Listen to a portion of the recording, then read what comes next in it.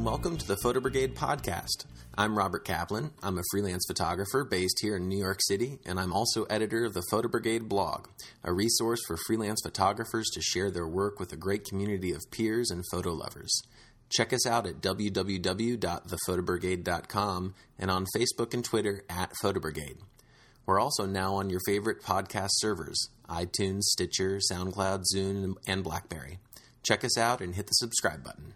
This episode is brought to you by Enduro Tripods and Ballheads. Designed in the USA, they make unique products like the hi-hat and their 5-way panhead. Check them out at endurogear.com. In this episode, we talk with my friend and talented New York City-based music and sports photographer David Bergman, who is currently on tour as Bon Jovi's tour photographer. David and I talk about his entire career, from his humble beginnings as a college yearbook photographer to working as a staff photographer at the Miami Herald, his move to New York City to build a freelance career, the events that led to becoming one of Sports Illustrated's go-to freelance photographers, his push to become a big-time tour photographer, how becoming the Gigapan man changed his life, and finally why President Obama personally told him, "You got skills." So sit back, relax, and enjoy the podcast.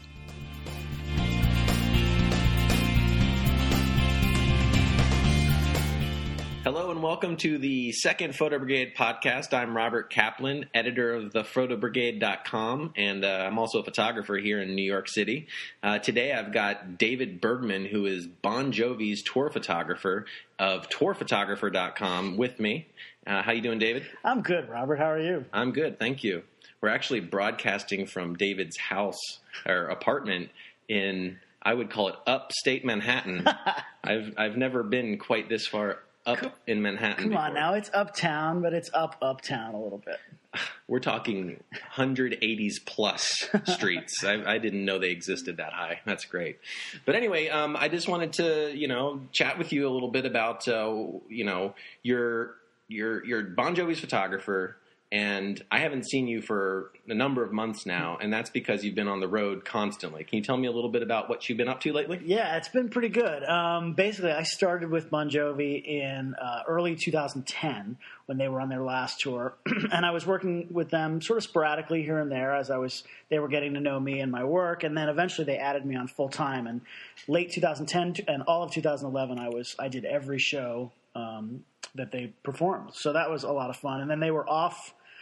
Late 2011 and 2012, they took off between albums, and then now in 2013, they started back up at the beginning of February, and I've been on the road full-time with them. So we started U.S.-Canada leg, and then I did some promo with them. They had some TV shows and things they did in Europe, London, and Germany, and then we've been in the U.S. and Canada, and then the rest of the year we go, in May we're in South Africa, and we're in Europe.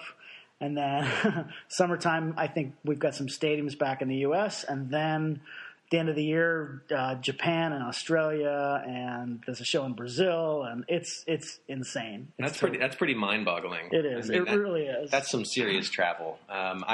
You were really helpful with me because I did the Bieber tour, Justin Bieber, that is, in case you were curious. Who?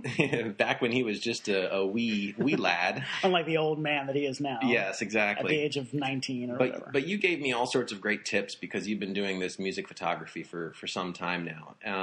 Can you give me a little, backtrack a little bit in your career and tell us, I guess, how you got into this career? Because I actually get a lot of people asking me, "Oh, I really want to shoot artists. I want to do what you do. How did you start?" So yeah, I'm sure you get it. You get it as much as I do. But yeah, pretty much every day, somebody either email or in person comes up to me and says, "I want to tour, the world with big rock bands." And the unfortunate thing is, I think there are like 5 of us that have ever done that. That are doing it currently and actually making any money at it. So.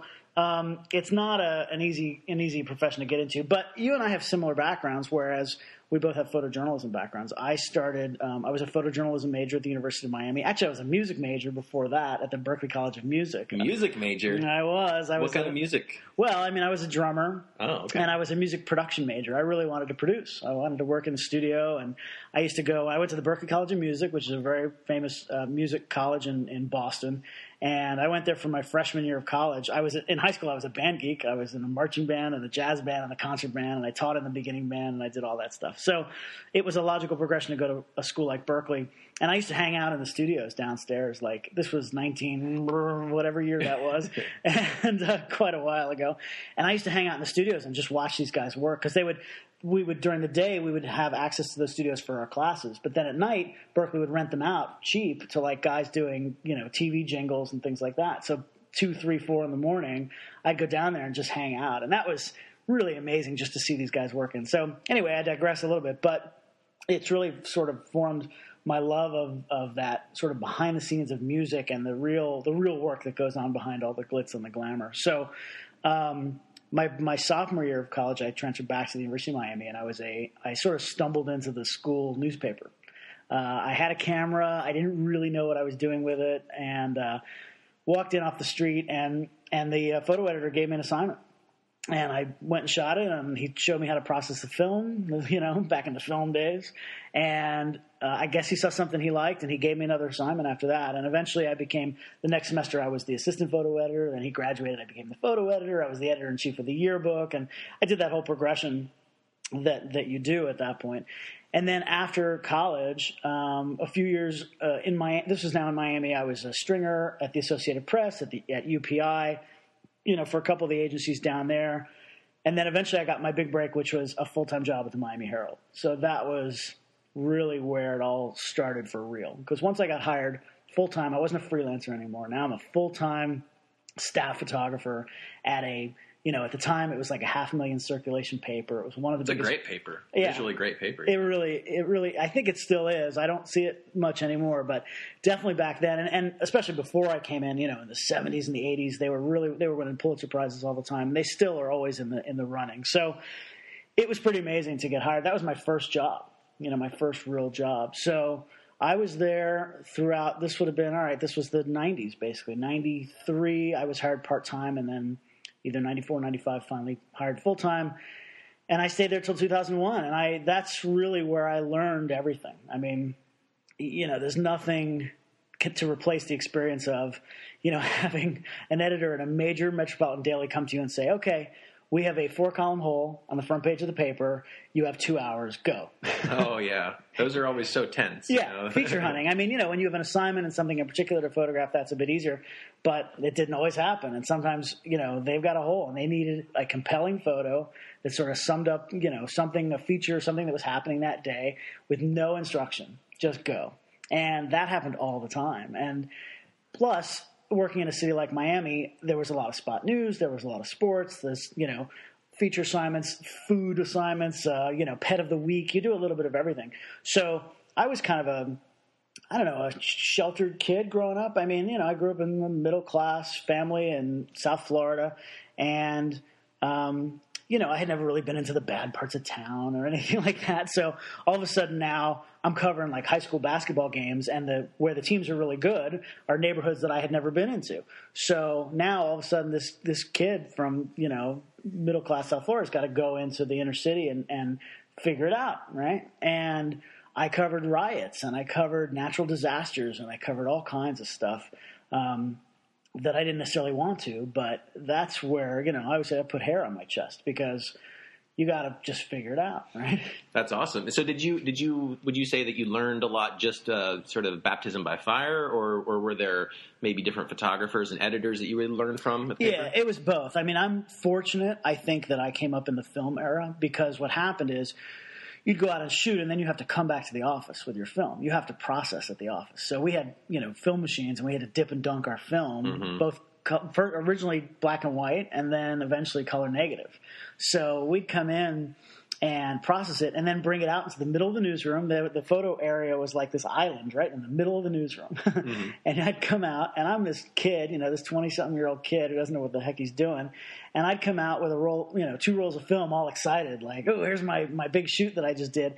And a photo editor, these big-time photo editors who'd been there forever, would go through it, and they had a monitor above their head, and it was like a Like a projection kind of thing. Yeah. And so they would go through the negatives. It would turn it into a positive, and they could look at it on the monitor, and they would go through them, and they would just rip me a new one. But, of course you hate it at the time, but that's how you learn. It's unfortunate today. I hate to say kids today, but, it's a little unfortunate to me that because of the digital revolution, you can shoot something and just transmit 5 images from your home and never have any contact with a photo editor. And I think that's a shame because you need the criticism, right? You need somebody to say, that's awesome, that sucks, why are you wasting my time shooting this picture? You should have worked that a little bit harder. That one's good, this one's bad. I mean, you need that. And I had that day in and day out for like 8 years. So besides the editors, also you're surrounded by a bunch of really great photographers. The Miami Herald, is known for some of the best photographers in the country. So I literally shared a darkroom we had dark rooms, right? We had our own personal dark rooms where we, and usually it was 2 or 3 to a dark room, and we probably had 10 dark rooms. Wow. And yeah, this was back in the day, right? And I shared my dark room just, by luck of the draw with Carl Joost and Patrick Farrell. Pat Farrell, who won the Pulitzer a few years ago, and Carl Joost, who was an amazing, well-respected photographer. So, I mean, I was in the darkroom. We wouldn't be in the darkroom at the same time, but, I could walk out of that room with a print and, like, whoever was standing around, I could show it to them and say, hey, what do you think of this print? And they would say, oh, you should lighten the face a little bit, darken the background, whatever, dodge the corner, whatever it was. And then, we're all around. There was that camaraderie there that I think, again, I think is lost a little bit today because we all work so individually now, and it's way more of a solo career than it used to be, when you had to go into a newsroom. You make a really good point about that. I mean, I can remember when I interned back in whenever. Like 2 years ago? No? But I can remember having those same experiences, talking with different photographers and showing them my work, and even today, taking portraits today, like literally today. Thinking back to those tips that he said, make sure not to, have anything distracting coming out of the person's head, frame the person, da-da-da-da. Yeah, and the problem now is that, you send in 5 pictures, and a lot of times, these editors are busy, and you don't get any feedback at all. And then the picture runs, so you think, I did a great job because the picture runs. Well, what you don't know is in the office, they say, well, we've got a 4-column hole. We need to run something, so we'll just run that. It's the best one he sent, and they're bitching about you in the office. But you don't know it because you don't get any feedback. And, the editors should give more feedback, but I think they're just busy and they're overworked and underpaid. So I guess to kind of talk about this, what you're talking about here, also we should mention that David is a very accomplished sports photographer as well, works for Sports Illustrated and other publications, I'm sure. Most of Sports Illustrated. Do you get that kind of feedback from editors when you shoot ball games? Yeah, so, not as much anymore. These days, I guess at this point in my career, for better or worse, they kind of expect you just to do your job, right? So at a magazine like Sports Illustrated, you get some feedback, but for the most part, we're working at a pretty high level. And, if you're shooting the Super Bowl for Sports Illustrated, they're not going to say, don't forget to use your 600. It's right. We pretty much hopefully know what we're doing. It doesn't mean, sometimes we'll talk about it beforehand. Like something like the Super Bowl, they'll actually plan out, where everybody's going to position themselves. Since we'll have 12 photographers instead of like a normal game where we have 1 or 2, Sports Illustrated actually sends 12 people to the Super Bowl. So we'll have meetings beforehand. Everybody knows what their assignment is and where we're positioned, and so you don't overlap coverage, and we'll do things like that. But no, you don't get as much feedback at this level that I used to. Yeah. Well, one of the things that I try to do when I do a lot of work for the New York Times and other publications, and I always try to give them a call once I submit my assignments and ask them, what their thoughts are. Did they like it? I hope to hear them say that they really liked it, but, occasionally they say, I wish I had a little bit more of this or that or the other, and it's always very informative. And that's a great point, and I do that too, not as much with SI necessarily, unless it was something unusual that I was trying something different and want to ask them how it looked, but any of my other clients, I always do that. I follow up, it's a great thing to follow up. Ideally on the phone, but even email, is better than nothing. Because if you just send it in and then you see it in the paper, you see it in the magazine, like I said, you think, I'm great. They ran it.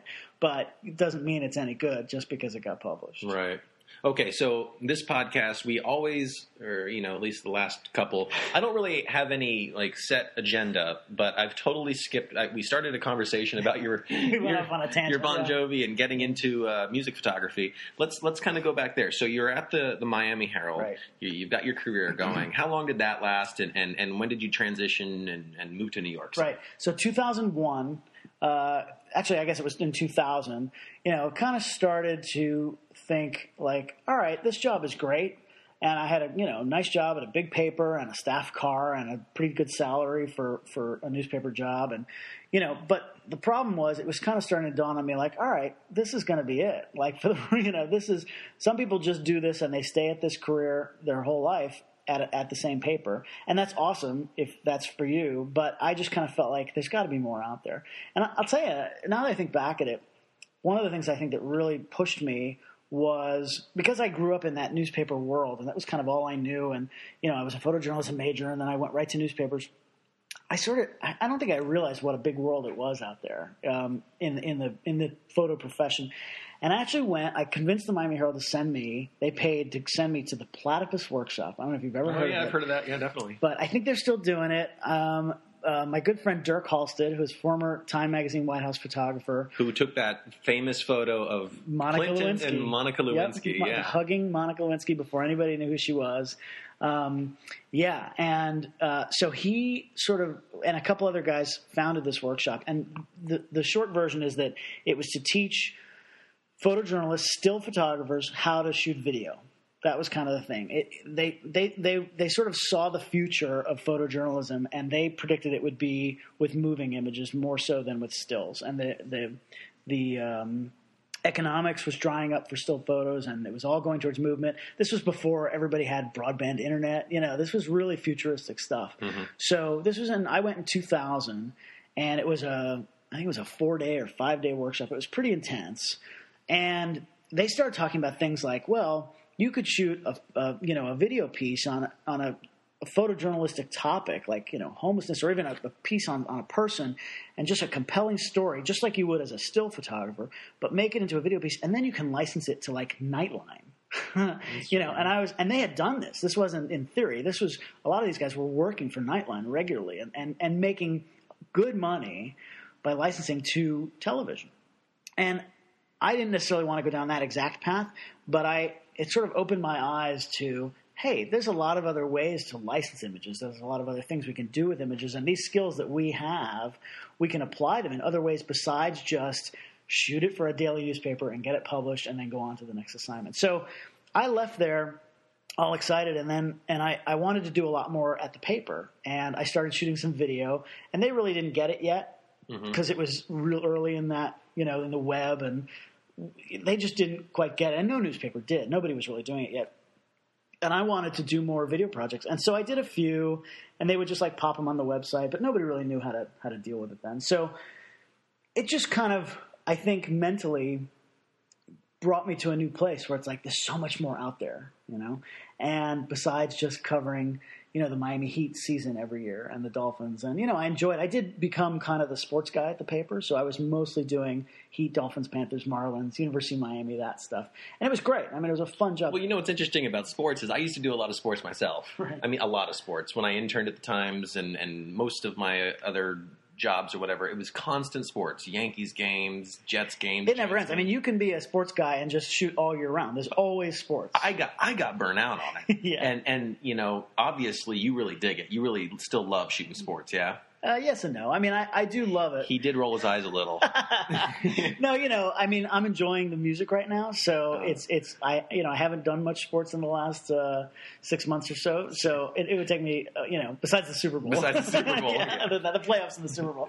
But no, I mean, you know what it is? I love the images. I love the sports images. When you make a great sports photo or just look at a sports photo by somebody else, guys flying through the air and action and helmets getting ripped off. And I love that kind of stuff. I mean, it always gets me excited.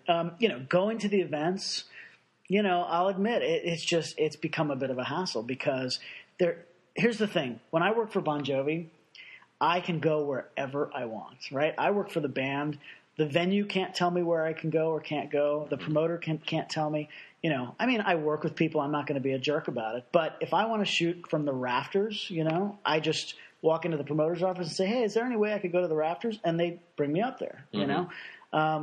We'll be in Vienna in a stadium and the sun is setting and I'll say, hey, it'd be cool if I could make a picture from the roof of the stadium. No problem. Somebody brings me up there. That to me as a photographer is the most exciting thing. And you understand access. This. Yeah. Access. And it's not only access to the band, but even just, like I said, being able to go wherever I want that I think there's going to be a picture there. If anything that I can think in my head, I can try to make that image. So at the Super Bowl, you know, I'm in a spot and I'm stuck there. And if the play comes to me, I got to nail it. You know, I've got to make the picture. A little pressure there. Yeah, exactly. But, you know, I think there's more pressure at a regular season game because it's me and maybe one other photographer. We've got 100 yards to cover. We got to cover the whole thing. So if there's a play far away from me, it's my fault that I'm not there. Or a fumble going the other direction. Yeah. And yeah. You know, I'm downfield waiting for a bomb, and there's a sack and a turnover and a touchdown that goes the other direction. I'm screwed. I've got nothing. So, and the other thing is, if I have my monopod like 2 inches in front of the line, some security guard's going to yell at me about it. Mm-hmm. You know, and that's just gets old. That gets old, man. And, you know, I don't want to get into fights with security guards, and so that's why I rolled my eyes a little bit when you said about the sports thing. I love the pictures. And and certainly, I mean, I'm honored and I'm blessed that I've, shot, I'm not going to run down my list, but, I've done a lot of Super Bowls and World Series and Olympics and all that kind of stuff. And it's great and it's fun and it's hard though. It is hard. I found it to be very taxing. It's a lot of time you spend. So you get assigned one assignment, you got to shoot a football game, you got to get there in advance to get your shit together. Right. I said it. Okay. Is this First, a PG no longer is it PG. But you got to get there early to get your shit together. You got to, shoot. You got to get all the action. If you're working like I was for the New York, for you it's different with the SI because you can just ship everything to them afterwards. Usually, I guess. I bring all my own gear and. Oh, you mean the images? In terms of images, like a lot of time, like shooting baseball. One of the things that I had to deal with was the editing's a bit of a nightmare. Well, it's like they want art for the web as the plays are happening. Right. So it's like you get some sort of great image and then you have to send it in, and then you're missing the game while you're sending it in, and it's just a sort of a pain in the ass. Yeah.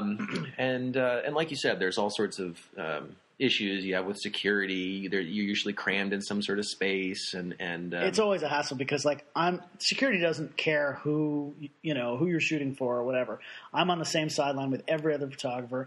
People think like, oh, you're shooting for Sports Illustrated, you can do whatever you want, and that's not the case. I'm on the same sideline with everybody else. I can't go walk into the locker room and work on a documentary project about Colin Kaepernick. No, I'm out on the field and I'm behind the line just like everybody else. So to make a picture when you do make a picture that's better, than what anybody else made, it's really hard. I mean, it's hard to do because you're all locked into the same spot. Whereas when I work for a band and I'm their guy and I have that kind of access that I can just go anywhere and do anything. That's fun. It's liberating and it's way more fun. Totally. Okay, so back to the timeline. Let's back to what we were talking about before. So it was 2001, around late 2000. I started to get a little antsy, I'll say. Whereas I was looking for the next thing, and 2001 basically. Just gave my 2-week notice. I went in and saw Maggie Stieber, who was the director of photography. Oh, at the I love time. Maggie. She's the great. Greatest. I love Maggie to death. She, very famous National Geographic photographer and just one of the kindest people you ever meet. Well, she was the director of photography at the time at the Herald. And again, it goes back to that. I mean, I got to work with Maggie Stieber every day.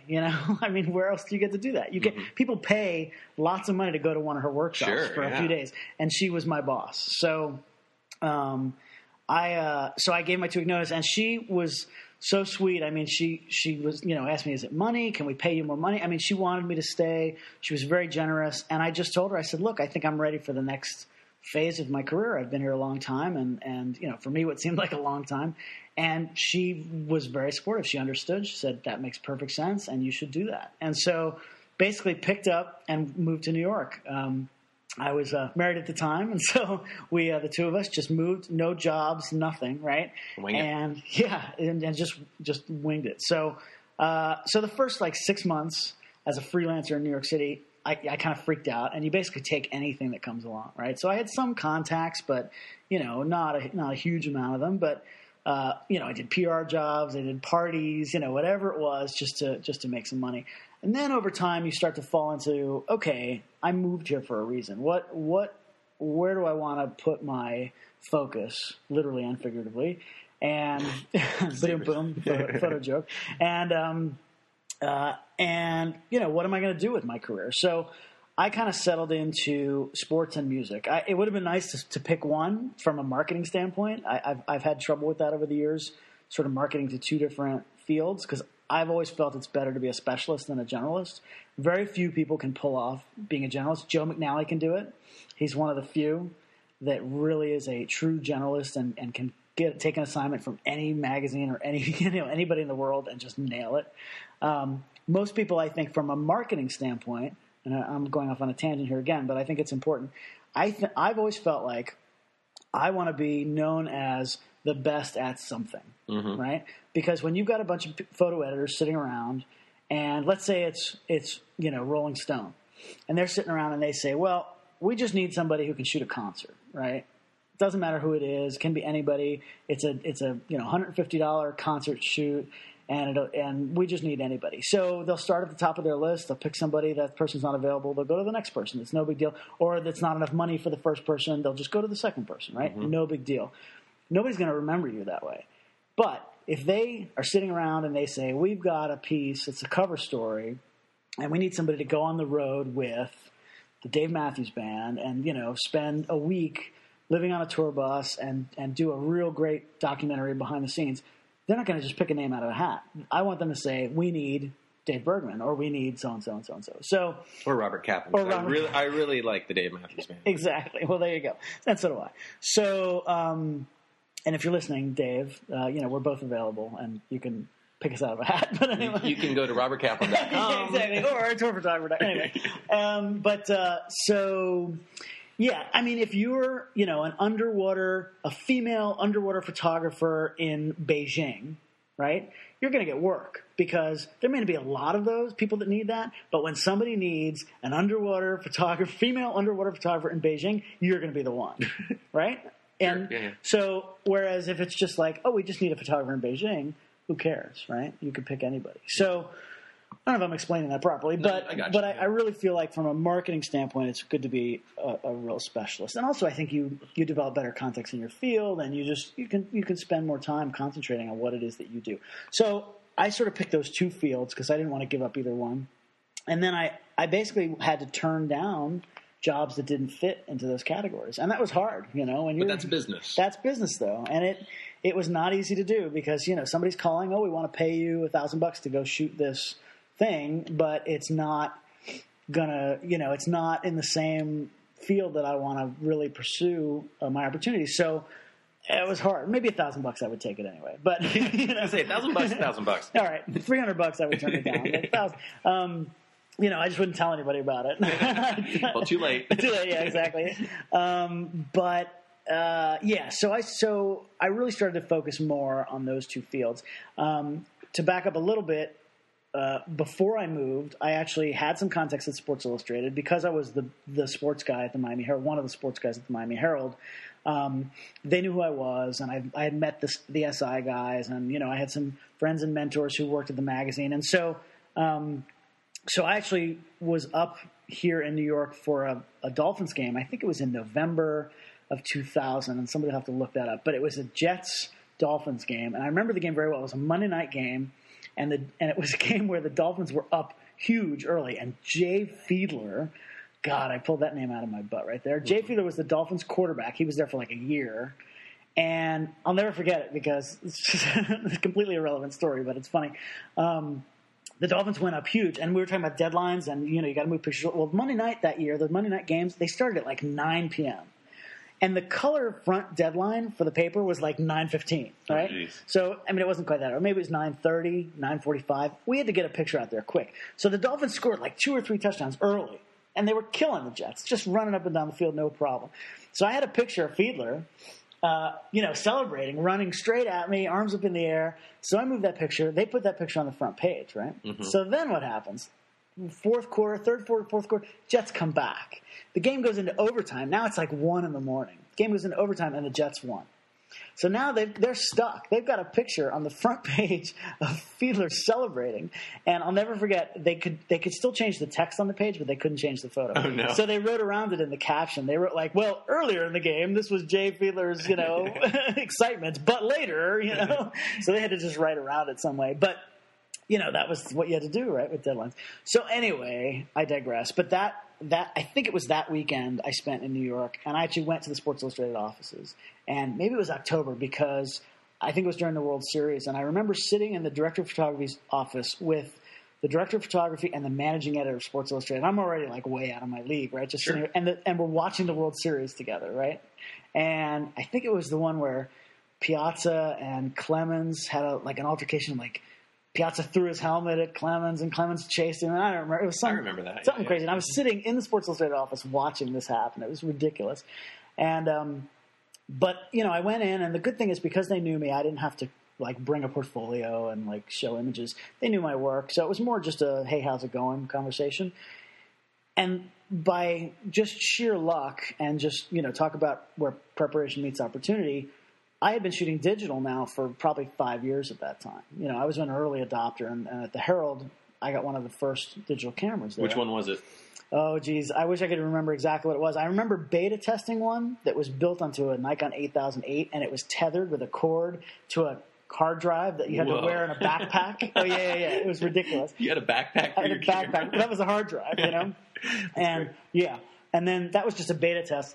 But then the first one I used full-time, because I was... myself and Joe Rimkus were the first two full-time digital shooters at the paper because we were the sports guys. And it was probably like the DCS-1 or something. There was no screen on the back. You couldn't see the images. You just shot and all it had was a button on the back for a voice memo. You could leave audio. Mm-hmm. And that was it. That was the only button on the back. And the batteries weren't removable. You had to actually plug the camera into the wall to charge it. So at halftime of the game, we'd run in and plug the camera in for 10 minutes just to charge it up. So because it would be dead by halftime. And they costed $25,000. It was ridiculous. So...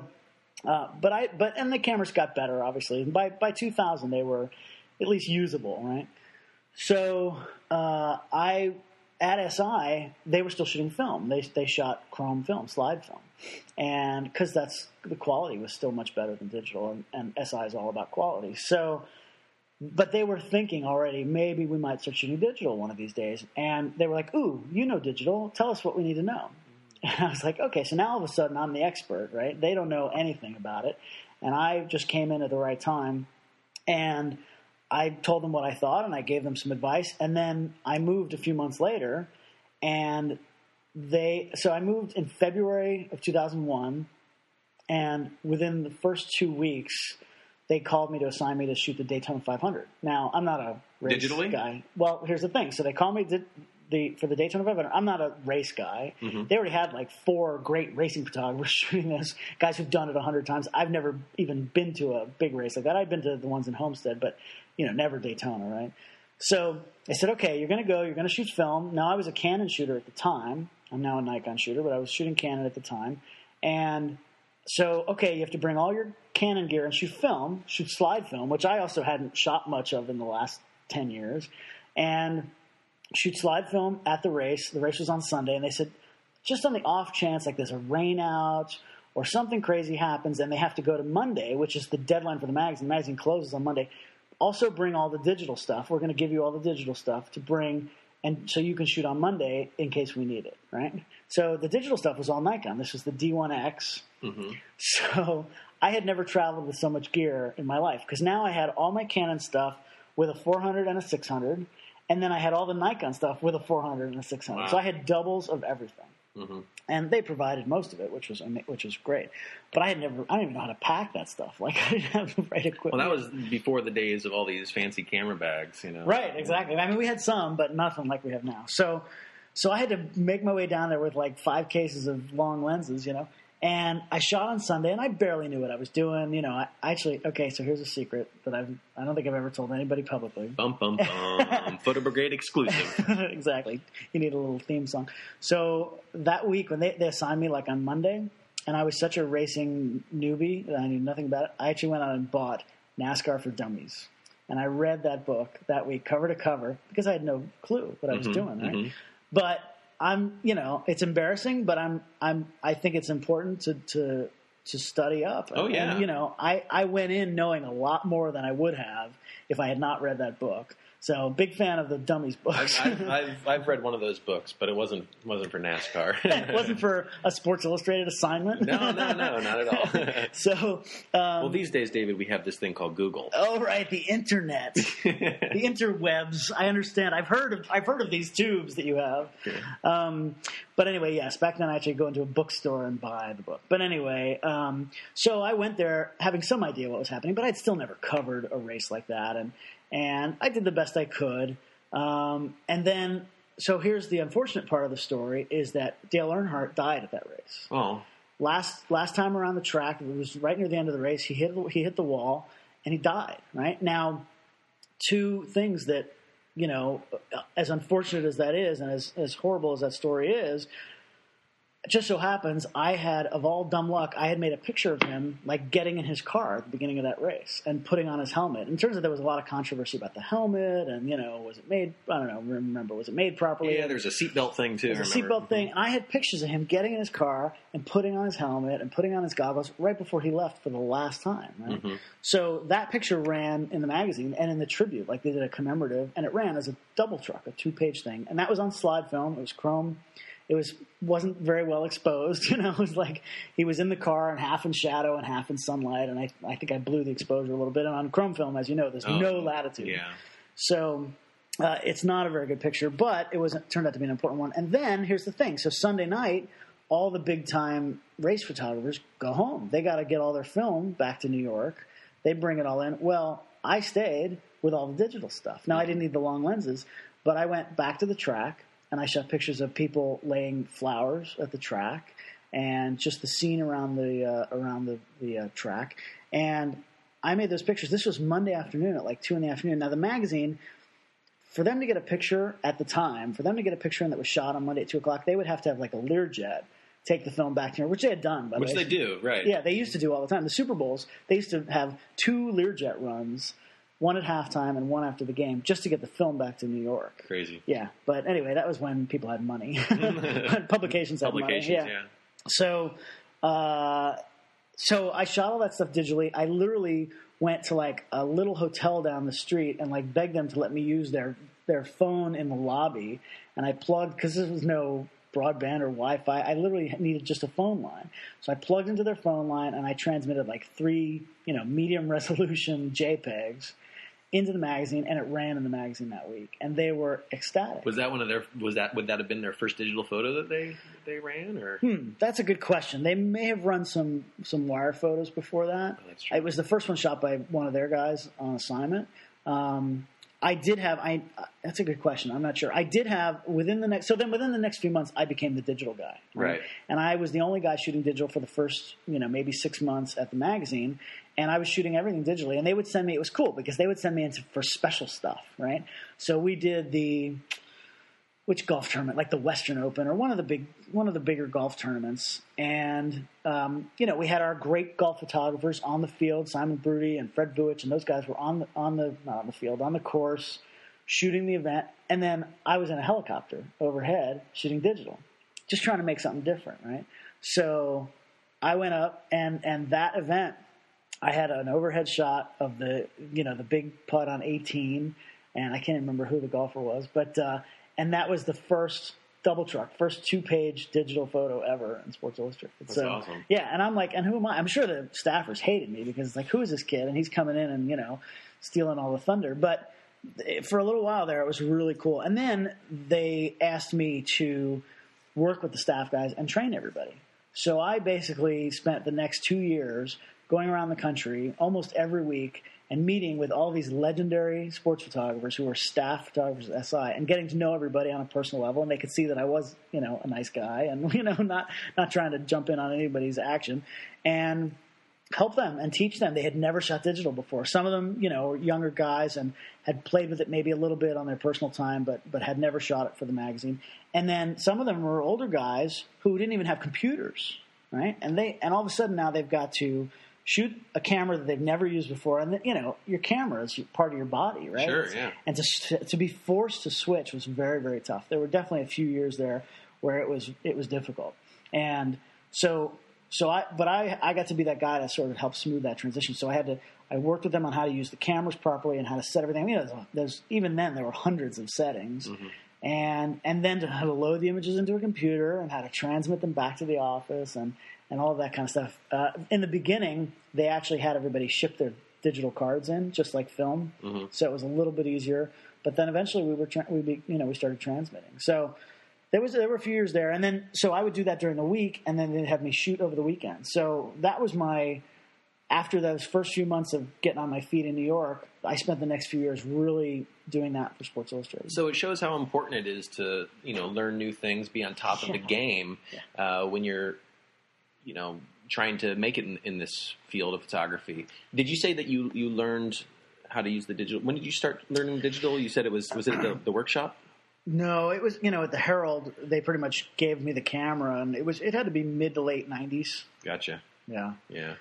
But it wasn't until the 2000s till I got my first digital. Yeah, most people didn't switch. We were really early with it. Like I said, I'm sure the beta tests on that crazy backpack hard drive had to be, I remember shooting a Miami Heat Chicago Bulls playoff game in Miami. I think it was a game 3.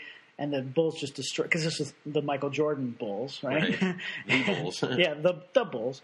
And I think the Bulls just destroyed the Heat in 3 straight. It was best of 5, first round. But I remember that game 3 using that camera. And we had, guys there shooting film for real. And then I was kind of playing around with the digital. And it was just horrible to shoot. I mean, it was the frame. I remember the full, you could look at the full frame of the camera. And then there was a box drawn on the viewfinder, the sensor, yeah. And that was the size of the sensor, and that was, you had to keep your frame, in that little box. Yeah. And I was one of the guys because I was giving feedback, and I went to them and said, "Look, you got to like darken the outside or blow it up, zoom it in, or something, because just seeing that whole frame screws you up completely. Surely, yeah. So you can't keep it's almost like shooting a rangefinder or something. Yeah, exactly, because you're not seeing what you're getting. So, yeah. All right. Well, so let's transition this back into a little bit of the yeah, we are going kind of long, I guess. But I do tend to talk a lot. Yeah, you're a talker. You're a talker. Some of it's true, by the way. But no, I'm just kidding. Well, why don't we talk a little bit about how then you got into music photography? Let's let's quickly move into that, because I also want to talk a little bit about just the business of photography and give a little bit of advice to those that look up to you. We should also go a little bit into I want to transition a little bit before we get to the music thing. You talked about learning new skills and pushing yourself. I often, when I speak publicly and I do slideshows and things, I have one that I call "Separate Yourself from the Pack," and I think that's so important. Especially now where everybody's a photographer and the competition is insane, because they're just supply and demand is way out of whack. There's way more supply than demand. So how do you separate yourself, right? And one of the ways is, new skills. And sometimes it's a shtick or whatever it is, but you've got to have something that separates you. We don't have to go too far into the Gigapan thing, but that was when I played around with the Gigapan at Obama's inauguration. Which was, I'm sure everyone listening has seen that photo. Yeah, I mean, it got 20 million views on the web. So, so if you haven't seen it, it's the infamous Gigapan photo where you could zoom in to see basically anyone's face in the crowd. And there were 2 million people there, and I, did the Gigapan. Basically, in short, it's a piece of hardware, and there's also accompanying software that, you can already shoot multiple overlapping images, and then stitch them together with Photoshop or something like that. Well, the Gigapan unit, you put your camera into this robotic mount, and it basically moves the camera automatically so that the overlap is exactly the same every time. You can set how much overlap, and you set the parameters of what you want to do. It assists you in that process of shooting it. So at the inauguration, I brought it with me on a whim. I had never used it before. I called the company. They'd sent me a loaner just to play around with. And I made a picture I had no idea, that it was going to be as big as it was. But I was shooting regular photos, and then on the side, I was like, let's see what this thing does. And, it changed my career. It changed my life, because that one thing has become a part of my repertoire, So now I get when I'm not on tour, I get as many calls, if not more, for Gigapan stuff as I do for regular traditional stills. You know, going back to what I said before about photo editors, you know, if you want, I like to think, if you want a really good Gigapan, hopefully you call me, right? Because I'm kind of the Gigapan You're guy. the Gigapan. I'm the Gigaman. Gigaman. Gigaman with the Gigaplan, and I drive a Gigavan, and I could go on and on and on. But anyway. Please stop. I am. I'm done with that. But, so, yeah, I mean, am I the best Gigapan photographer in the world? No, but I got, you know, I had a lot of publicity with that image. So if you Google, you know, Gigapan photographer, actually, it's a good question. I'm not sure how far up I would be on the list. You know, what's speaking, I just want to digress real quick. You told me this story about how you randomly were in the presence of President Obama. And randomly in the president, and you didn't know what to say, so right. so it was yeah. What? So I did the picture of the inauguration, and then about a year later, I shot the All-Star game, and he was throwing out the opening pitch, and I arranged through some connections I had made because of that Gigapan photo, specifically with Pete Souza, who I'm sure you know very well, who is Obama's personal photographer. He helped me get access to photograph President Obama before the game and underneath the field, and where even the White House press corps didn't have access. So at that event, I talked with Robert Gibbs and some of the other people on the staff, and the subject of the inauguration picture came up, and they had told me he saw it, right? The president had seen it, so that was already super exciting. So then it was a little bit later, maybe it was last year, another friend of mine handles the motorcade for the presidential motorcade. He's one of the advanced guys for the motorcade. So he actually asked me if I would be one of the volunteer drivers in New York City when the president was coming into town. And he had asked me a few times, and I had never been able to do it. And finally, I cleared my schedule and said, I'm going to drive for the president. Yeah. So that's kind of a once in a lifetime. So it was an amazing day, and driving down the FDR at whatever speed we were going, following the president, and we were going the wrong way down the FDR, and everything's closed and blowing through red lights and in the city. So anyway, at the end of the night, they take a picture with the few of us who were the volunteer drivers with the president. And so he comes up and he shakes everybody's hand. I think there were 8 of us. He shakes everybody's hand. It was very nice. And as we're clearing away, I was thinking ahead of time, like, okay, if I have 3 seconds to say something to him, what am I going to say? And there are 2 things I could have gone with, right? He's very close with John Bon Jovi, right?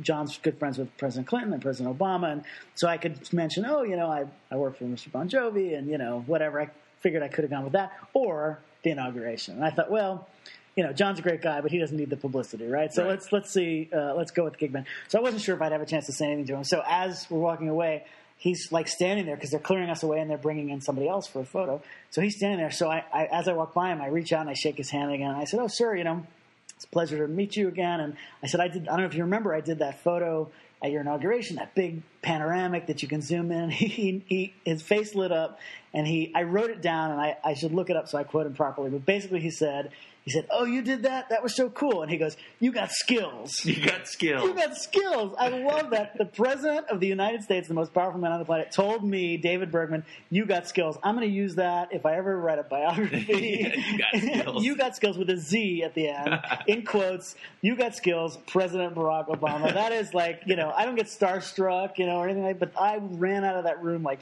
floating. That was the coolest thing. That's a big ever. deal. That's a big deal. You got skills, President Barack Obama. Anyway, so that picture literally changed my life, and I made MLB.com, Major League Baseball, is a really good client, and I used to shoot playoff games for them just as a traditional still photographer. Well, in the last 3-4 years since the inauguration, I've done so many Gigapans for them. I've covered the World Series, God knows how many times, and how many games, and a bunch of regular season games, and I've made more money. I made more money last year on Gigapans than I did on traditional still photos. Wow, that's great. Yeah. So, and who knew, but that's... So you tried something new. You didn't know it was going to turn into anything, and it did. Exactly. If I had just gone to the inauguration and shot regular pictures like the 500 other photographers that were there, the 500 amazing... But it still amazes me that nobody else did something like that. But I think it's changed since the second Obama inauguration. But for the first few years, if you Googled the phrase inauguration photo, like you didn't have to put the year or my name or Gigman, just generic inauguration, my blog was number one. That's awesome. So yeah, so that was just me, like you said, trying something different, and it worked out. Okay. Let's talk the music back to photographer. where we started an hour ago. You had to yeah, exactly. You started tourphotographer.com at some point, right?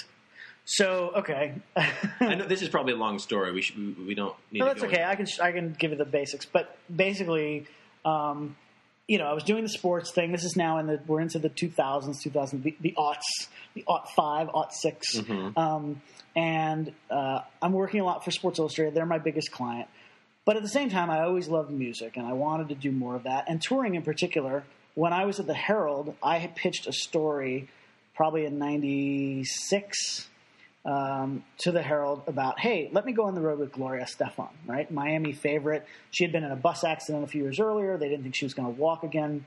She came back. She was touring again. She was doing this major tour. And then the tour was going to end with a bunch of shows in Miami. So let me go out on the road, make some great pictures of her, and we'll run them with the when she comes to Miami at the end. They said, great, do it. It took me a while to actually get the access and work it all out, but eventually I went on the road for like a week. I don't know. In my mind, it was a month, but I think it was probably just a few days. But I just had a blast. I had never been on a tour bus before. I got to ride with them and her family, and they were so amazing. Everybody was so nice. Security, the crew, everybody was great. And I fell in love with it, right? Mm-hmm. And I knew it was something I wanted to do. But at the newspaper, there weren't a lot of opportunities to do that. How many times can you do that story, right? Mm-hmm. So I'm doing the sports thing now in the aughts. I love saying that. And I knew I wanted to get into the tour thing. So I had a few musician friends who were touring on doing clubs and things like that. Specifically, Pat McGee, who's still a very good friend of mine. He plays a lot of colleges and a lot of clubs.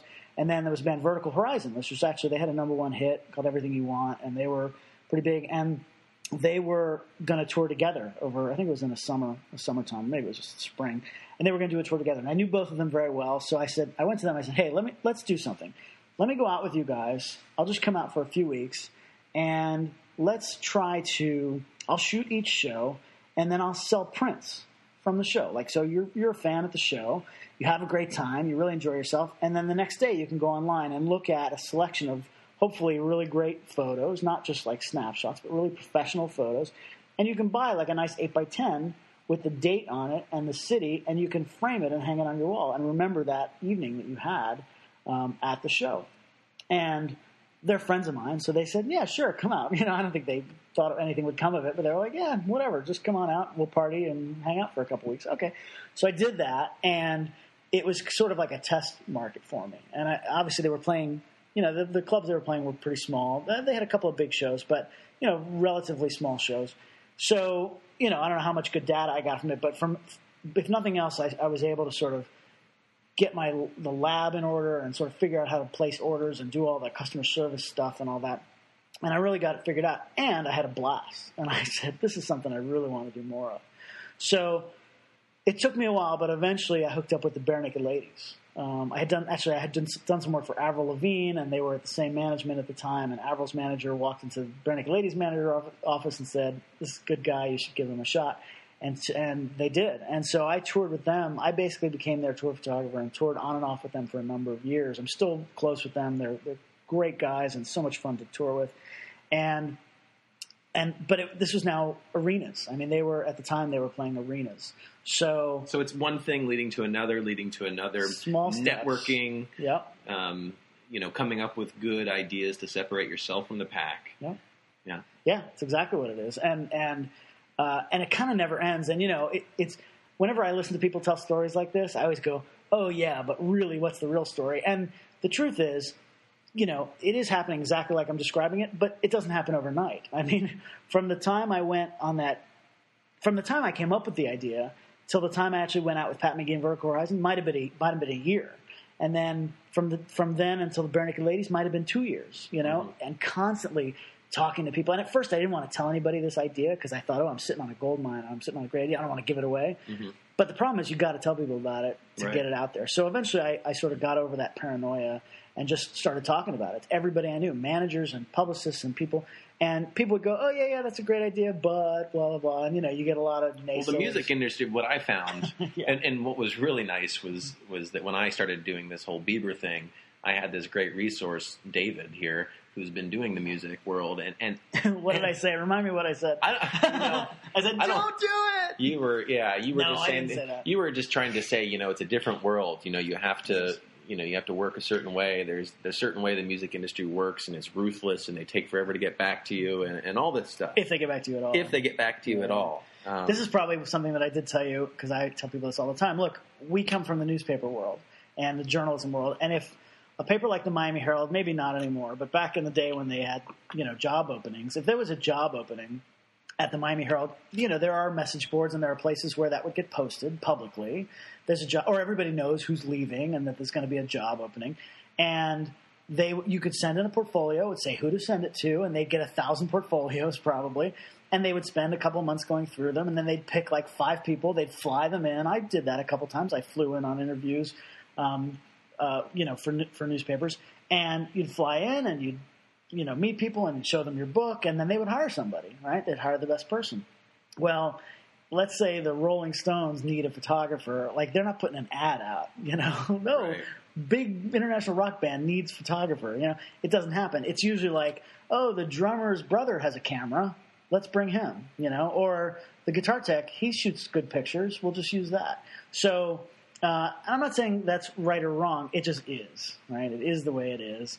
And they don't hire photographers. There's not a culture of tour photographers. There's just not. Not only that, but they're very, very.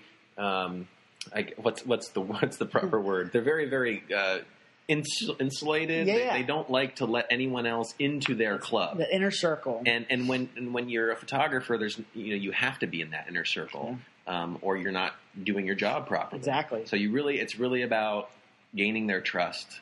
And showing them that you can do what you do well. Yeah. And everybody I've ever toured with, for every crew member and every staff member, you have to be very good at your job, but you have to know how to act. You've got to know how to hang, and I mean that in all ways. You've got to know how to, when I work with Bon Jovi now, obviously I've got to make good pictures, but I've also got to know I have access to John's dressing room. There are like 3 people that can walk into John's dressing room unannounced, and I'm one of them. So, but I have to know when to walk in and when not to walk in. Sure. When I'm in there and it doesn't feel right, I need to know to get the hell out. When he's talking to somebody and I probably shouldn't be listening, I get out of there. There are times when he's talking to somebody and I am in there and I have to stay in there, and he just knows that I am not going to listen or repeat any information. So what kind of stuff did he say? So here's the thing. No, but I mean that is a huge part of my job, is just knowing when to be there and when not to be there. And as I've become friendlier with him and we have a closer relationship now than we did in the beginning, I'll push it a little bit more. I'll shoot something and he'll wave, he's waved me off before, like, he's tired, he's walking out of the venue or something, and I'll just snap a frame or two, and he can look at me now in a certain way. Yeah, you build a rapport. And I just know, okay, I'm going to leave him alone now. He doesn't, it's just, we've gotten to that point. But in the beginning, you don't know that. And if you piss him off, and that's true with anybody, not just him, you're not going to be around for very long. Mm-hmm. So if I'm just like going all out because I think it's a great picture, I'm not paparazzi. I've always said I only want to photograph people who want me to be there. So I'm not hiding in the bushes waiting for him to come out. If he doesn't want to be photographed now, that's fine. I'll photograph him tomorrow. It's no big deal. I think that's a good way to look at that. I've always I hate it. One of the things I hate the most when somebody comes up to me because I have a camera and say, "Oh, you're paparazzi." That's got to be like the worst thing someone can say to me. It does have, that word has such a negative connotation now. Ever since like Princess Diana, there's such a negative connotation. But okay, so here's my paparazzi thing. Now that you mentioned it, I have to go there. Look, I'm not a fan of the paparazzi. Those guys, some of them are very nice people. I've met some of these guys over the years in New York City. There's a fine line there between sort of celebrity photographers and paparazzi. And here's the thing, though. It's easy for people to sit back and say, oh, I don't like what the paparazzi do to the celebrities, and they shouldn't be doing that. But here's the thing. Do you buy People magazine? Do you watch TMZ? Sure. That's what causes that industry. If the money dried up and there was no demand for those pictures, that would go away. It just wouldn't exist. There's nothing I love more than celebrity nip slips and upskirts. Let me tell you. What you do at your personal life is none of my business, pal. But no, I'm serious though. It's all about the money. That's why they do what they do. There's a lot of money in it. It's in some ways it's good for the celebrities. It gets their name out there. The celebrities don't all hate it. Oh, celebrities, God, they live for that stuff. Yeah, but let me say this about some of them. For the record, John Bon Jovi, not a big fan. Not so much. Yeah, he pretty much does whatever he can to stay away from that. And so Drew Carey is one of my clients and friends, and I've worked with him a lot over the years. In fact, he's got a Drew Carey bobblehead sitting here at his desk. I do, right next to a bobblehead of me. But anyway, that's pretty cool. That's a pretty cool bobblehead. That was Anyway, but Drew always used to say, not to me, but just in general to anybody, he's like, if you don't want to be, hounded by the paparazzi, don't go to Mr. Chow's on Hollywood Boulevard. The celebrities know where the paparazzi are all going to be. So it's like Drew, he's not into that at all. So he stays out of line. You never see him in the tabloids because he doesn't go to places where all the paparazzi hang out. So it's definitely a symbiotic relationship there. But having said that, the general public that criticizes paparazzi, if you stopped buying the magazines and didn't watch TMZ and all those other web shows and whatever, it would go away. It'd be the end of it. Period. Yeah. It's the demand by the public is what causes it.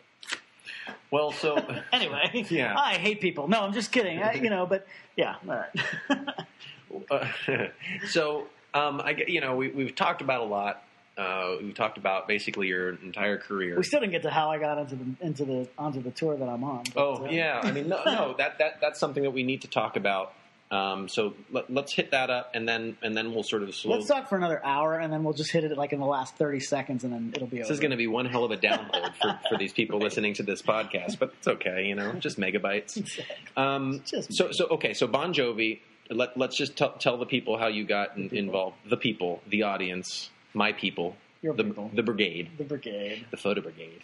So what happened? So I mean, I wish I had a really good, simple story because people ask me all the time, how did you get hooked up with Bon Jovi? And I wish I could say, like, John saw my picture in Sports Illustrated and called me up and needed me on tour. It doesn't happen that way. The world doesn't work like that. So, but the fact is that all the things that you've talked about, your in your career leading up to this, plays a role in you getting this. Absolutely. And you never know exactly where it's going to come from. But, I wanted a huge tour, right? I had done Bare Naked Ladies, I had done the other smaller tours, and I knew there were big tours out there. There's Madonna and U2 and Justin Bieber and Gaga and Coldplay and Bon Jovi, and I wanted one of those. I desperately wanted to do one of those tours. So I had shot those shows. I probably shot hundreds of concerts, but just as a press photographer, where you get 2 or 3 songs and then you're ushered out of the building. So. So how do you get that? Well, there's no yellow pages for who do you call to get with Bon Jovi, to hook up with Bon Jovi. There's, exactly. A lot of times those people don't want anybody to know who they are because then they get flooded. They already get flooded. They get flooded no matter what. Yeah. Exactly. So if they were even more public, forget it. So as an outsider, I really didn't know who to go to. So basically, just over the years, continuing the work that I was doing and the people that I would meet, I would tell people constantly about this idea that I had and this tour photographer. So I created that site, tourphotographer.com, and that's where the print selling happens. It's basically just my e-commerce storefront. And by the way, I should point out that selling prints of artists is a commercial use. So, that's not something you can do. I would shoot a show for... you shoot for the New York Times, and I would shoot something maybe for another client, and you can't just go sell prints of that. That's the artist has some right to their image and the commercial use of their image. It would be like a T-shirt. You can't print up a T-shirt and go stand on the street and sell it. Now, people do it. It's very illegal, and they constantly bust people for that. So if you want to have a decent reputation as a photographer and work with other artists, you don't want to be known as doing that, as the guy doing that. So all these other bands that I had worked for, it's, basically it's a revenue split, right? So they make money and I make money from these print sales, and that instead of me paying them up front, if I was a T-shirt company, a merch company, those merch companies pay millions of dollars up front. In most cases, the merchandise advance pays for the tour, right? It's true. So yeah, it's exactly how it works. I don't know all the numbers, so I'm not sure if it still works that way, but I know a few. Yeah. And let's just say it's a lot of money. It's a lot of money, millions of dollars. So that'll pay the salaries of the staff for the tour. And so anyway, as a small independent photographer, there's no way I could do that. So with all these bands, I worked a deal where it was a revenue split, and they make money from the sales, as do I. So where were we going with that? How'd you get? Just the commercial, not being able to sell those pictures. So I don't want people to think go out and just start selling pictures of your images. David has permission from these artists that he's selling the prints of. Exactly. So Bon Jovi was one that I was really trying to hook up with, and just like I said, over the years, constantly talking to people, telling them about this idea, and somebody would be like, "Oh, I know a guy who worked with Bon Jovi once, and somebody worked with this band, and so and so worked with that band," and it's just. Here's the thing. I'm the tortoise, not the hare, right? Slow and steady wins the race in my book. Some people might work differently, and they can just send out, promos, really expensive high-end promos to every band in the world and maybe get one that way. I just kind of I've always said my marketing philosophy, I call it poke marketing. Here's what it is. Poke, poke, poke, poke. I'm just. He was touching me. I was actually touching. You have to actually poke somebody when you say that. So I'm just constantly, hopefully, putting out really good work because I want anything that anybody sees of mine to represent, the quality that I want to be known for. But at the same time, just keep pushing, just a little bit here, a little bit there, and I would just meet people and talk to people and. The last few people I met were getting closer and closer to the band, but even then, you'd hit a wall. Somebody who was very close with the band who got all excited and said, "Oh, I'm going to talk to John about you," and then you never hear back from the guy, Right. And I would send an email, and he'd be like, and I would get nothing, and it's what happened, and that was very, very frustrating. But this is what I do. Back to the poke marketing. That same guy. Maybe 6 months later, there was a picture that he had mentioned that he liked of mine in one of our first conversations. Maybe 6 months later, I would just send him a nice print of that photo. And just out of nowhere, not asking for anything, not saying, "Hey, what happened to you, dude?" Or I could use worse words. But it was just "Hey, I remember you saying you like this print." Not even referencing the fact that he blew me off totally. "Hey, I remember you saying you like this picture. Thought you might want this for your wall. I made a nice print. I signed it. Sent it to him. That's it. Didn't ask for anything in return." And then guess what? He calls, He says, "Hey, man." And I say, "Oh, yeah. And in the course of the conversation, "Hey, whatever happened to that other thing we were going to do together?" And he said, "Oh, yeah, it just didn't work out, blah, blah, blah." "Okay, whatever." He said, "Oh, you should talk to so-and-so." And then and this is now 6 months later, and this is after years of trying to, do. And the so-and-so he put me in touch with got it. And he was the first guy who had the power to get me in a meeting with the boss. The boss. Not... Meaning manager of John Bon Jovi. Direct, day-to-day manager, the guy, right? So this... And even that guy, one step away from the guy... Sorry, I'm being vague here. But even then, it was a month before the tour, and it was "Oh, we could start doing this right at the beginning of the tour." And he was like, "Nah, I don't know." And it still kind of didn't happen right away. He was excited about it, but he was just busy. And he was actually with the merch company at the time. He was busy, and it just didn't happen. But then, a month into the tour, so I was bummed. I was hoping to get it worked out before the tour started. But about a month into the tour, they were going to be in Philly, which was as close as they were going to get to New York City on that leg. And I just wrote him out of the blue, "Hey, buddy, you guys are going to be here. We've never met." This guy was in L.A. "We've never met. I'd love to just meet you and say hello, face to face." "Oh, yeah, no problem. Come on out to the show," whatever. So I go out. It was just going to be a meet with him. Next thing I know, I'm in the room with him and the guy, the manager guy, right? And we're just having a great time. We got along great. We schmoozed. We talked sports. We talked all kinds of stuff. I was able to, I don't know how many covers I had at the time, but, it was, they were impressed by, some other stuff I had done, my Sports Illustrated work. And by your career. Yeah, exactly. I mean, at this point, I've been doing this, now I've been doing it 25 years, right? So, I've got some stories I can tell. So we just had a good time with it. And then we started talking about the gigaband. So the traditional tour photography, on paper, it doesn't sound like that big of a deal. John's been photographed by everybody. He's been in the business for 30 years now. pictures of him on stage, they were like, nah, we're not really that interested. But then we started talking about the Gigapan, and their eyes lit up. And they said, ooh, that's kind of cool. We've never seen something like that before. And they knew the inauguration photo. Mm-hmm. So they had seen it. John was there. John's in the picture, right? So they said, oh, we should try that at a show one day. That'd be cool. And I said, well, it just so happens I've got all the gear in my car. Let's do it tonight. Oh, wow. Preparation meets opportunity, right? I had no idea. I was never going to pitch them to do a Gigapan at the show. That's not really what I went there to do. But I brought every piece of friggin' gear that I had. I had lights to do a portrait. I had traditional still gear. You were prepared. I was prepared. And I didn't think I'd need any of it. I left it in the car. I didn't bring it in, and I had to rent a car. Like, I live in New York City. I don't own a car. But I went all out just to make sure that I was ready. And so they were like, oh, great, let's do it tonight. They slapped an all-access pass on me, and that was it. So here's the rest of the story, though. I did it that night, and the next few hours I was like kind of piecing through, like, how am I going to do this? The Gigaman's kind of tough to do at a show because the light's changing constantly. Yeah. So it's not really made for that environment. It's hard enough at an event where nobody's moving and the light is constant, but this was going to be really difficult. So I was kind of downplaying it a little bit, like, I don't know if it's going to work, but it'll be awesome to try, and blah blah blah. We'll check it out, and everybody's cool about it. Hey, it's all right, whatever, And they were playing 2 nights. This was at the old Spectrum, I think. Actually, it was probably the new building. I can't remember which building. There's like 3 arenas right there. But so they were playing 2 nights there. So I had already told them, well, I'll do one tonight, and then I'll bring it back tomorrow and show it to you. Because it's the post-processing on that is... It takes forever. It's overnight. Yeah. So, it's overnight if you rush, but I wanted to have it for them the next day. So I shot it. I said thanks and goodbye to everybody, and I left, and I drove back, an hour and a half from here. I drove back, stayed up all night, worked on it, made it as good as I could.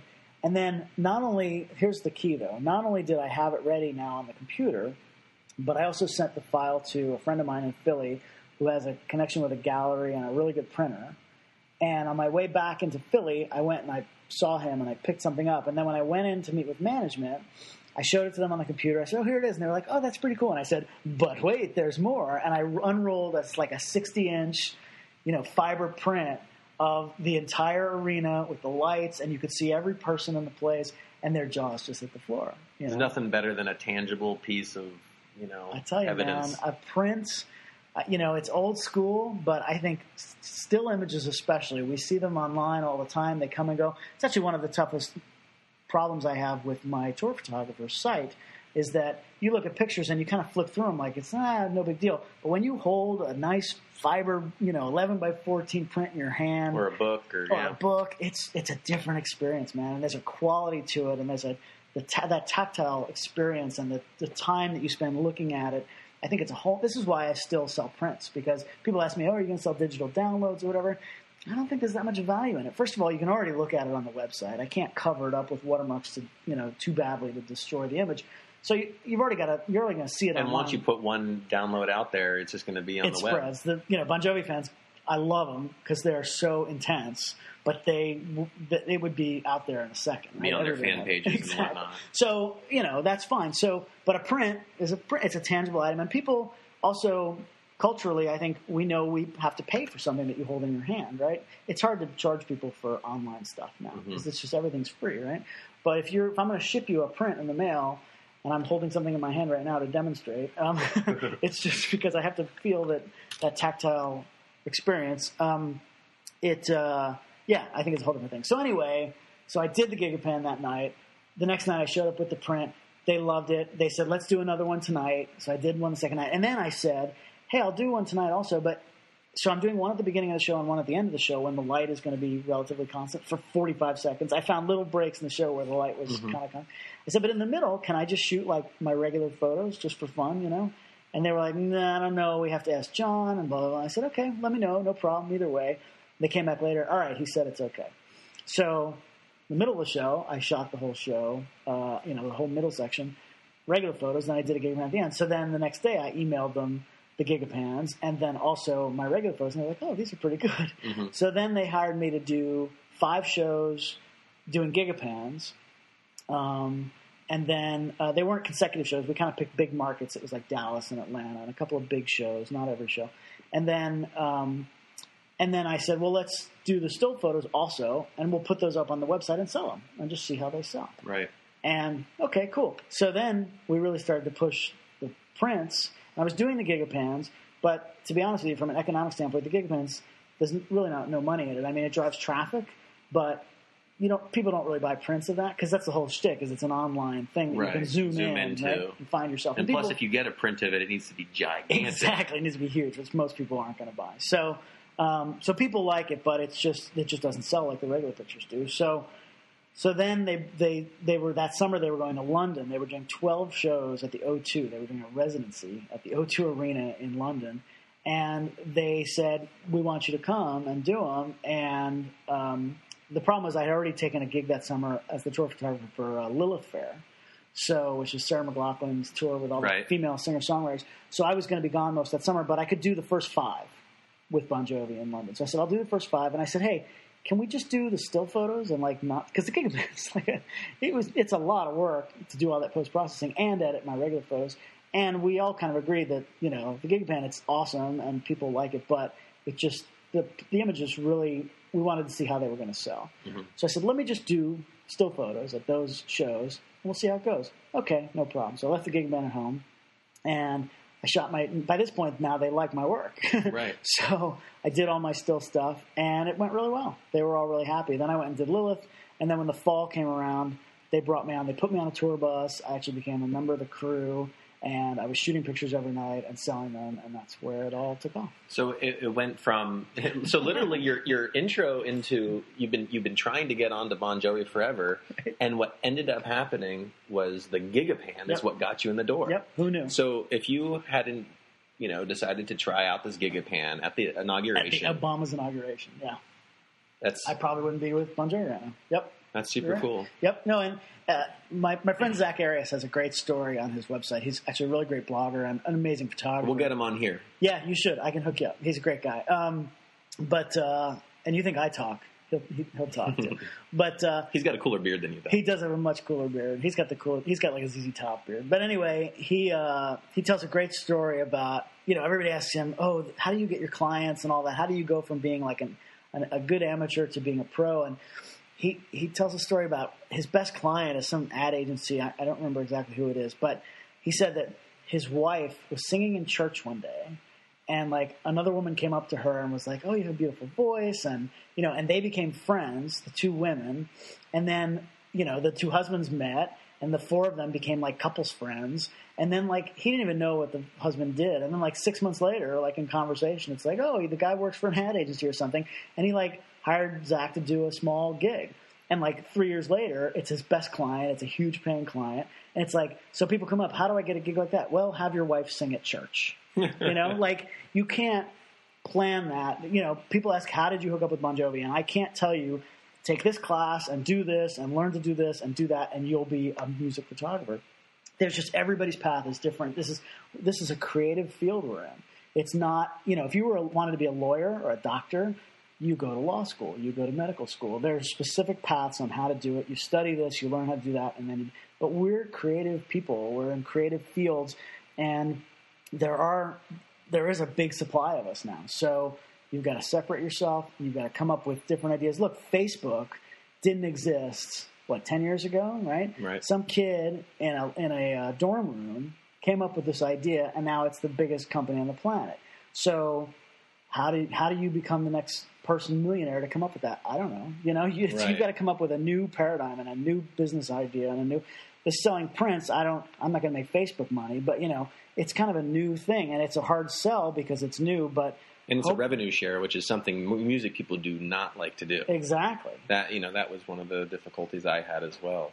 And one of the things that you were talking about, one of the things that I like to tell people is that it's all about networking, really. And you never know who might be your next client. Anytime I'm out, and I meet somebody on the hell, I actually met. Better at it than I am. Well, I always have my business cards on me. And one time I met some guy on the subway on my way to a Knicks game. I had my 300 over my shoulder, and I the kid was there in his Knicks outfit with his dad, and they started talking to me like, I'm shooting the Knicks game, And I said, where are you guys sitting? I'll take a picture of you. And sure enough, they were wealthy people and had you didn't know that. near front row seats. And why were they on the subway? Yeah. Well, and I went and I took a couple frames of them, got his email address, sent it to him, and it, a few months later, even a year later, actually, he calls me and wants me to do, some corporate headshots and this and that, which, there's money in that. Yeah. So just being nice to people and passing out your cards. I was going to say it's passing out your cards and networking, but it's also having a good attitude and being nice. But we both know photographers who are very talented, but are just jerks, and I don't get it. And I grew up, knowing guys like that, and it's just, I never got it. Like, maybe I'm naive and maybe that's not how the world works, but I just think you can be a nice guy and still make a lot of money and still be very successful. And I think, when you do run into somebody on the subway, if they had been like, "Oh, what are you doing?" and you're like, "Don't worry about it," or you were just a jerk to them, you just lost a gig. Exactly. So anybody can be a client, and I really, thanks for telling us all about your career and how you got into it. A lot of what you said hits home for me regarding getting involved with Bieber. My whole situation was I shot him for the New York Times. Then I was one of the first people to really shoot him at such a young age. He didn't have a photographer at that point, and I thought, hey, my girlfriend, wife now, helped me design a book, which I ended up giving to his manager at the Today Show because my mother told me Justin Bieber's performing on the Today Show. And after, months and months of banging on the doors and giving prints to the publicist. I believe you called me and said, I want to go to the Today Show. What should I do? Yeah, that was when I started really talking. I was really talking to you, and you really gave me some great advice. To be fair, people ask me for advice all the time. You not only did you do it, and you took it seriously. I could go on and on about what a great photographer you are and blah, blah, blah. Nobody wants to hear all that. But seriously, look, the work speaks for itself. So that part's taken care of. But then, you just have to go the extra mile and you just have to take the extra steps and do something that nobody else did, And there's a lot of opportunities there that came up that, if you tell somebody else, how did I get that gig? And it's like, well, I was shooting for the New York Times. Yeah. This guy named Justin Bieber, who nobody had, he was getting big, but he wasn't that big yet. Right. You got him in just the right time, and you were working for a big enough client that they took you seriously, right? Because if you had come in and you were with, robertsblog.com that nobody had heard of, they might not take you seriously. But you come in as, a photographer for the New York Times, okay, this guy's already vetted, right? Right. So they took you a little more seriously. You could have the conversation. And then you went back, you followed up, you went to the Today Show, you made a quality product. Poke. Now yours happened pretty quickly. That's usually, for me, it takes longer than that. But you jumped on it and that was great and it worked out really well. Yeah. Well, all right, David. I think I don't know. Is there anything else that you want to give any tips to our listeners? I'm sure there's more, but no, I think we've we've gone long enough. This is our longest. Well, it is our second of all of them. Of all the podcasts, this is the longest. Is twice as long as our last one. Sorry, Vince. Yeah. Well, I really appreciate it, David. And again. Tell everyone your websites and all your promotional all details. My stuff. So my, the Bon Jovi pictures are all on tour. Actually, so here's the thing. We're going to be, because I've been with them long enough now, they're going to be moving it into the BonJovi.com website. So what we're doing now is we're using BonJovi.com/Prince. Nice. For right now, if you go on, we're in March 2013. It actually redirects to tourphotography.com. Nice. So long term, my site is tourphotography.com. But if you go to BonJovi.com/Prince, you'll be able to get the Bon Jovi stuff there. Me personally, davidbergman.net is my website. I used to blog way more often than I do now because I just don't have the time. I'm very active on Facebook. My Facebook is David Bergman Photo. I also have Tour Photographer on Facebook is my business page, facebook.com/Tour Photographer. Twitter is at David Bergman and at Tour Photo. What else? We all have 18 different things now. I know. What? You don't? Robert Kaplan on all of it.